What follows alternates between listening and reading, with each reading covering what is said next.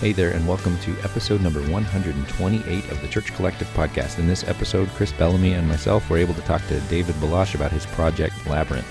And if you don't know what that is, if you haven't heard it yet, go ahead, stop this podcast, pause it. That's all right. I'll wait for you. Go listen to Labyrinth right now and come back. Hey there, welcome back. We're going to jump right in with the Church Collective podcast, episode number 128. Yeah, the need that I saw was I think the anxiety and the depression that plagues this country and really the world. Suicide is something in particular that's close to my heart. People that I know very close to me who committed suicide, and my involvement in organizations trying to do the best to help those who have these kinds of feelings. And so when it came to the album, my dad was talking about this idea of focusing on scriptures that would help reduce anxiety, or scriptures that address anxiety. I thought it was really exciting because it's something that maybe we don't talk about enough. We talk a lot about gun control in this country, but 2/3 of gun deaths are suicides. Sure. We talk about war, but the leading cause of death for soldiers is not combat, it's suicide. And suicide claims more lives than war and murder and natural disasters combined. It's a major deal, and we don't like to talk about it, which makes sense because it's kind of uncomfortable. We're comfortable talking about politics and injustice around the world, but when people express feelings of suicide and depression, we deflect. We point out things that people should be grateful for. We give them hope that things will get better, but we don't really confront it. And one of the common misconceptions about suicide is that talking to somebody about suicide might give them the idea, but it doesn't work that way. Nobody's like, oh, I wasn't considering before, but now that you mention it, in fact, confronting it point blank and breaking the stigma can be enough to shake the allure of suicide. When you just ask somebody right up front, are you having thoughts about suicide? And I think it was in that vein, just a subject that was very close to my heart, and then also kind of on commission from my dad about these scriptures on anxiety that we approached Labyrinth. And it's really how the name came about too. I guess my goal for the album, what I was trying to communicate was not that, these songs are supposed to help calm anxiety, or at least to address that, to broach that subject, but it's not meant to be an opiate. It's not meant to be an escape. It's meant to be a confrontation, in the same way that confronting suicide head on is enough to break that stigma. It's not forgetting about our problems. It's recognizing the darkness that is ahead of us, the very difficult times that we will have to encounter, but then entering into the labyrinth, knowing full well the danger that is ahead, but also knowing that we are not alone. And I guess my hope for the album is that it reminds people that although we will face these difficulties, we'll journey through these labyrinths of our lives, that we're not alone. That's kind of where it started off. Even as Easter approaches, I think there's some pretty interesting etymology even to the word Easter. Sure. And labyrinths were these things that medieval churches, they would place outside the western portals of cathedrals, and parishioners would have to walk the labyrinth starting from the west, and they would circle around it, and they would enter into the east. That's where we get Easter. This journey from west to east, traveling into the rising sun, is representative of resurrection, representative of new life. So there's so many mythological, theological, historical implications of the labyrinth. So I just loved the symbol. I loved its history, even psychoanalytic roots, the idea that it can bring comfort and healing to people. So that's kind of where it started, kind of where it all started. Sure. Yeah. So now that it's come out, do you feel like, are you getting a lot of feedback from people saying that it's doing what you were intending with it, or like has God kind of used it in a way that surprised you? Like what's that been looking like lately?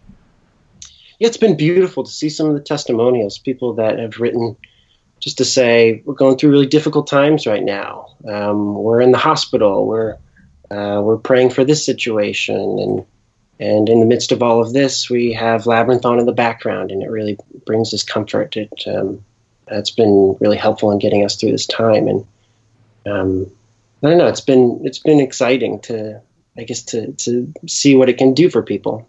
I mean, it's something I've had in the can for about a year, so just living with it myself. I mean, it's been cool, and I guess I was excited to get it out there, but to see the impact that it's having on people is pretty exciting. Did you write and produce the whole project yourself, or was it collaboration?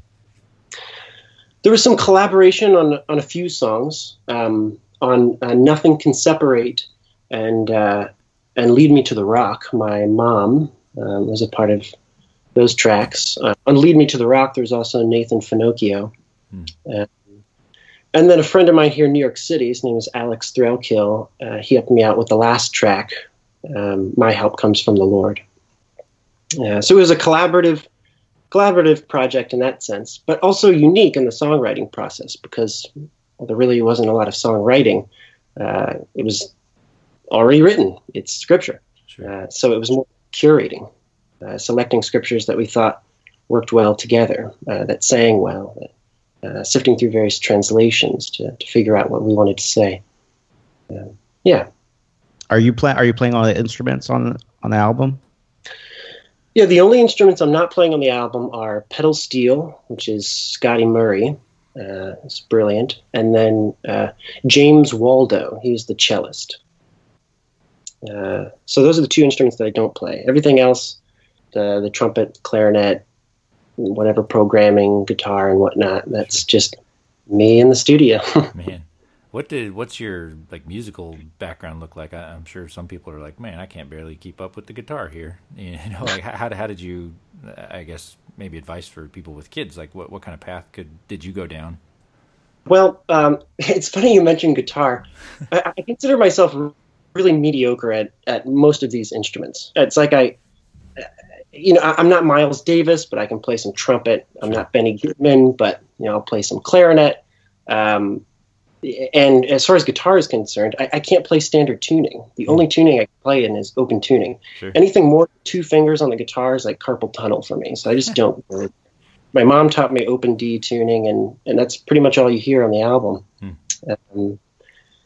So I did that, and then with the wind instruments, I love wind instruments because there's so much emotion in breath, and it's different. You can get emotion, so much emotion out of a cello, out of a guitar, but there's something about the breath that comes out of a trumpet, out of a clarinet, out of a saxophone, out of a French horn, that I find to be so exciting. The textures, even Louis Armstrong, like when I found him to be inspiring in terms of playing instruments, because when you listen to him, he's not like Wynton Marsalis, he's not like Miles Davis. Those guys are intimidating. They're really good, and Louis Armstrong's really good. Don't get me wrong, but a lot of times what he plays is just so simple, but it has so much emotion. The way that he plays it, the textures that he gets out of that trumpet are unlike anything else. And so I think for me, it was less about the how many notes I can play, how intricate I can make it, but what kind of texture can I get out of this instrument, and what kind of emotion can I put into the breath? Yeah, I think that's a really neat thought. So I guess it'd be safe to assume you've kind of dabbled in a lot of instruments and kind of pick them up and figure out the mechanics and then kind of play notes and figure it out on the way through. I think that's probably hopefully an encouragement to somebody listening. It's like maybe you should grab a cello and work through some of the awkward sounds you're going to make, but play around with it a little bit and maybe you can get it to a place that you'd be a little more comfortable with it. Totally. I think it's when you think of music in terms of textures, and also I think one thing I was really inspired by was T-Bone Burnett. He said, every instrument is percussion. And when I think of production in that way, it's, I think, maybe less intimidating. When I think of the guitar as a drum or the French horn like a drum, you have to play it and notes come out. But when you think of it in the context of the interplay between textures and between percussive elements, I guess it maybe demystifies it. Sure. I don't know. I'm speaking kind of as an amateur. There are various instruments I picked up at junk shops or were gifted to me by my band director back at home. And you just like try them out and you see what happens. And very often throughout the process, I would want to execute something and I just couldn't do it. And so it led to a different kind of melody. It's like, oh, I can actually play this one. So that worked. Yeah. So yeah, I guess in terms of people out there who don't really consider them masters of any particular instrument, I think a lot can be said for amateurs if you just think about the emotion that you're playing it with, rather than trying to execute. True. Have you attempted to do this live? Any of the music? Well, that's the next conversation that we've been having. I hadn't really envisioned it being live. Again, being a high school teacher it limits me in terms of my ability to travel and to play shows, and I had never really envisioned myself traveling around and playing shows, but it's been a part of the conversation now, and I'm trying to brainstorm how that might be possible. I mean, you could just play infinite stems and sing along karaoke style, but I'd prefer not to do that. Yeah. In fact, if anything,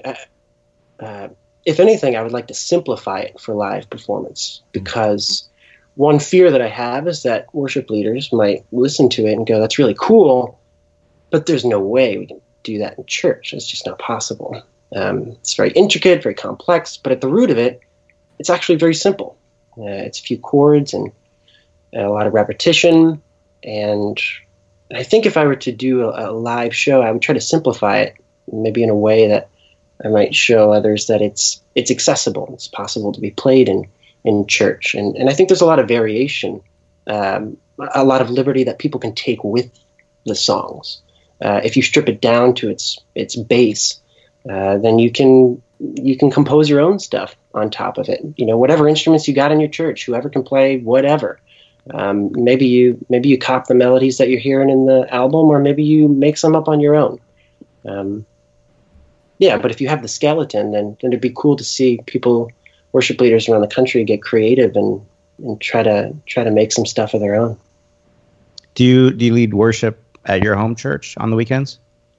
I don't. I play occasionally at Trinity Grace Tribeca. The Brilliance is there, so David Gungor. Sure.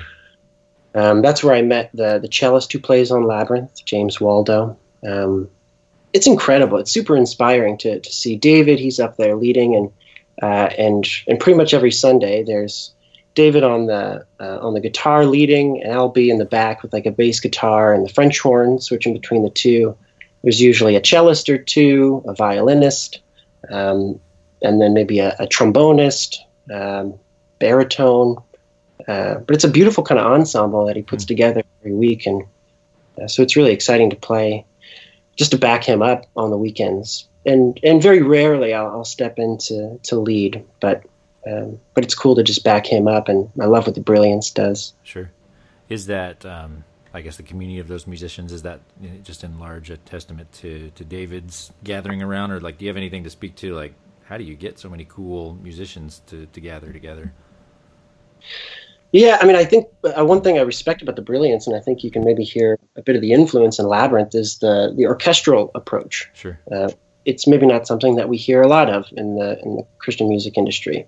A lot of beautiful synths and acoustic guitar and some electric guitar atmosphere kind of stuff, and drums, and that's all great. But I love how the Brilliance brings to worship this orchestral side of things.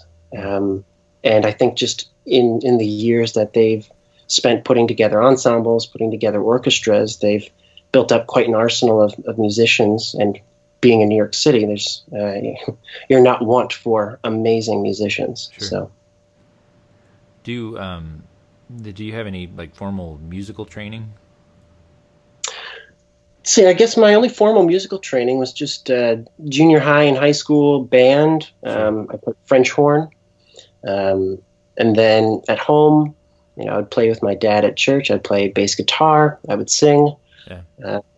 And then in between those instruments, I just kind of dabble. Pick up my little sister's clarinet. I'd pick up a trumpet. Try my hand at a saxophone. Sure. Just kind of pick up anything and see if I can make noise and see what kind of texture I get out of it. And yeah. see what happens. So my question to that then too is like, it's just, there's a lot of richness to what you've created, without like, maybe speak to the arranging, orchestrating process. Like how did you go about creating it? I know you touched a little bit on, just kind of dabbling in instruments and getting used to the different sounds that you can bring with them, but like from a musical perspective, how did you really arrange it in a way that came through? So, I mean, frankly, it really sounds like there's at least some kind of major musical education in there for the way that you kind of painted the pictures with it. So I'd love to hear your process for how you brought all those instruments together and kind of put it together. Yeah, for sure. I think one thing that I've observed in music, working with unbelievable musicians, is occasionally I'll come across some who are, they could run circles around me, music theory-wise, sure, etc. And occasionally I might be music directing something or composing something, and they'll say, "Oh, you can't play that. Like, you can't play that note after this one, or you can't put that chord next to this one." Sure. To which I respond, like, you have ears, right? I mean, listen, does it sound good? I don't know who told you that you can't do that. Right. I think so oftentimes my composition is I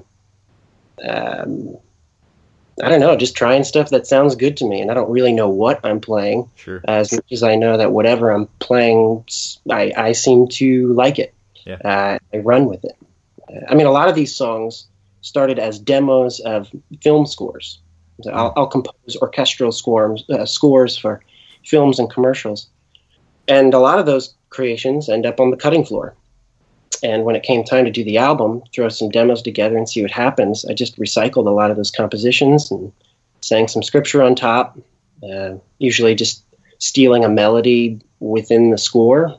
Like in Come to Me, for example, there's the dun dun dun dun dun dun dun dun dun dun dun dun. There's just a toy piano part originally in the film score.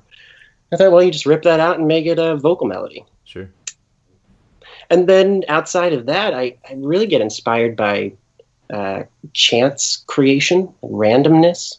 So, I mean, it can be daunting to sit down to write a song and feel this pressure to be original, to come up with something awesome and unique.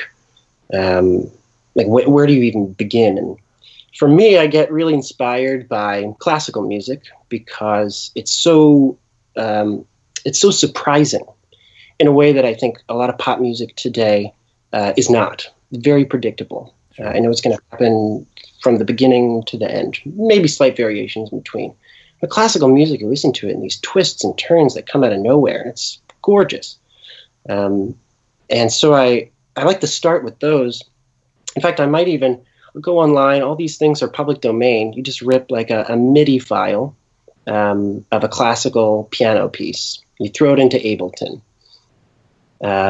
Maybe it was supposed to be piano, but you see what happens if you put a cello patch on there. And maybe you reverse the MIDI notes, or maybe you invert it. And it's just a click of a button, and maybe that's something interesting. Or maybe it sounds bad, and you flip it back, and maybe you quantize it in a weird way and rearrange some things. And you're getting a little bit closer, and maybe you switch it back to piano again. You're like, oh, that's interesting. That kind of works, actually. Maybe you switch it to a pad and see what happens. Yeah.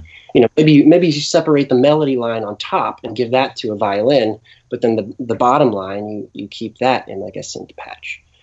So there's a lot of randomness that, for me, takes the pressure off of trying to divine some amazing melody, but instead to aspire to and get inspired by classical composers. In fact, the cellist told me this story I thought was brilliant. He said Beethoven was the original remixer. Handel was the pop musician of the time. Everybody was super into Handel.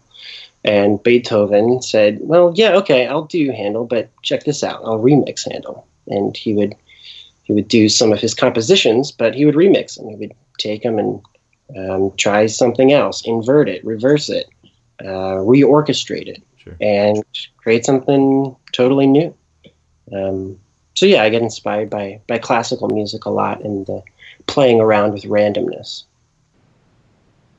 So I'm checking out your social media, and there's a picture you posted, I guess, a week ago. It looks like you're playing live, and you've got a case and then something on top of it. What are you playing there? So on top of that case is a synthesizer. I think what synthesizer that is. It's an old one. Gosh, I should know this. Maybe a Roland. Oh, this is bad. Well, I know I have an OP1 up there, that's for sure. So an OP1 and another synthesizer, and a Moog Minotaur. And the Minotaur is, gosh, what an unbelievable instrument. The Minotaur, I think, funny enough, the fact that the album's called Labyrinth, and in the myth of the Labyrinth, there is the Minotaur, who is the monster inside of the labyrinth. So I thought it appropriate that the Minotaur was used on the album.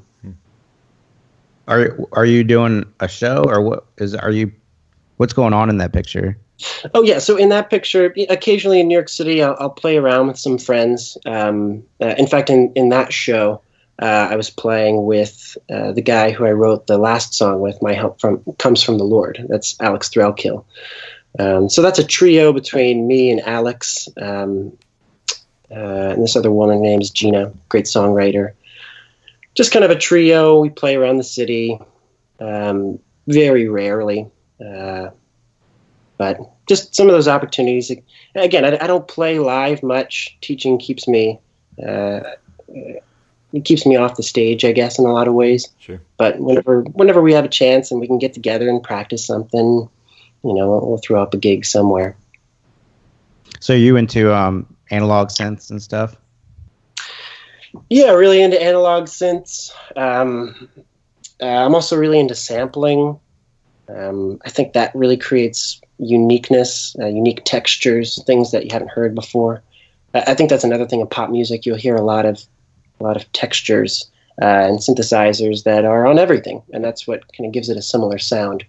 I think it was Hans Zimmer. He was talking about how for every score that he makes, he creates a sound palette, usually by just taking a microphone out into the field and doing insane things with instruments. And sampling them, and then bringing them back to the studio, and it creates a sound texture and palette for a world that maybe nobody else has made before. So yeah, analog synths, sampling, and I think those combined with the breadth and the texture of wind instruments, I think that's what interests me the most in production. So when you were doing Labyrinth, did you start off in Ableton or Logic, or what platform were you using? Yeah, well, Ableton for me is an idea workstation. I don't record in Ableton, but it's where I find I can be a lot faster with quantization. That's a tough word. A reversal, inversion, throw on different patches. So when I'm just trying out random stuff and trying to get inspired, Ableton, I think, is a great workshop, a great tool for generating ideas. And then ultimately, I'll transfer whatever I have in Ableton over into Pro Tools. Bring it into the studio, put some nice mics on whatever it might be, re-record over the patches, put some real instruments on there, and see what happens from there. That's cool. You don't see many people using Ableton for what it was intended, and in the church world, it's just like a playback machine for most people. So it's cool to see somebody actually using it. Right. It's a fun machine, particularly for sampling too. Again, for amateur musicians, sampling is an incredible thing. I mean, if you have a phone that can record a voice memo, it's a great condenser mic and a compressor on the phone. You take that, you throw it into Ableton, and you can do some pretty incredible things. You can create some really unique sounds very easily. And Ableton is a great ideas generator in that sense. And I also heard somebody say this once, this idea that when it comes to sampling, it's not just playing, it's creating an entirely new instrument. Like sometimes you'll see DJs or people, they'll sit with one snare sound for days, just crafting it and trying things out, and that doesn't work, and scrap that. Oh, that's interesting. Let's go that direction. And so before you're even playing the instrument, you're creating the instrument. And I think Ableton is a great workstation for that as well. You throw in a sample, you try some stuff out, very random, very fast, move quickly, don't think too much, and then you kind of land on something that's interesting. And then after you've created the instrument, then you start playing the instrument and see how it plays. Are you using a controller with Ableton, or are you using just a MIDI keyboard? Sometimes I'm really skeleton crew. Like, it's just my computer keyboard. I mean, if you can use all the keys on your laptop, and those will play the notes. There's no velocity, and so that's a bummer. So then you go back in and you adjust the velocities, randomize them so it doesn't sound totally robotic. And then you get in there and quantize and move the notes up and down, drag them up and down. But I don't think I'm playing anything so complex as to necessitate having like a big MIDI keyboard necessarily. I'd love to kind of swing back to where we started too. You were talking about how this the album's been helpful for people with anxiety and suicidal thoughts and things like that. Could you maybe speak to? It sure feels like there's a prevalence of not dealing with mental health issues in the church, where we can kind of dismiss them as, you just need more faith, or you just need to trust God with that. Could you maybe speak a little bit to that? Is that something that's near and dear to your heart? It is, yeah. It is. I don't want to make sweeping generalizations about the church and whether or not they do or don't address. I think that's fair. The church and really society at large we fall short in terms of talking about this thing that plagues our society. Sure. And I guess if anything, it would be nice if this album were to start a conversation of sorts. And if not the album itself, then I'll be the advocate. I think it's. I think, like you said, it can be difficult when you're going through a tough time. And somebody says, well, just pray more and look at this scripture and take a walk outside. It's beautiful. And you point to all these other things that don't really get at where they're at. You get advice. People say, walk here, rather than just walking with them where they're at. Sure. And I think that kind of candor on the discussion about suicide is really important. Yeah. I just been wondering, what do you teach? I teach public speaking and debate. Oh, so, wow. A lot of public policy, a lot of political issues, rhetoric. Yeah, so I guess that's why in the discussions about politics and injustice, very much aware of a lot that's going on in the world. But then for me personally, because it's not talked about all that much, we maybe don't know its prevalence in our society. Again, some of the stats that I mentioned to you at the top, it's a big deal, and yet for as big of a deal as it is, I feel like we don't talk about it enough. Sure. And hopefully, hopefully we don't try to point people away. We don't try to tell people to step away from their problems, but we try to tell them to confront it. Sure. I mean, even in Jesus in the Garden of Gethsemane, right before the day he was crucified, he turned to God and said, "Is there any other way? Can we do this any other way?" And that wasn't what he was called to do. He entered the labyrinth and the twists and turns and the torture and crucifixion, and he faced the trials and tribulations, and when he got to the center, he died and he descended into hell, and he defeated the monster, and he came back out. And I think it's representative of the journey that we all have to take. We're standing at the threshold of the labyrinth, standing at the threshold of our problems, and we would much rather go somewhere else. Lord, take this cup from me. But we're called to enter in and to go through those things, the twists and the turns and the pain, and to die, but then ultimately to rise again. And hopefully the album is a reminder that in the midst of all of that, we're not alone. We hope you've enjoyed this episode of the Church Collective podcast. If you haven't been plugged in, head over to Facebook, look up the Church Collective community. We'd love to chat with you over there. God bless today.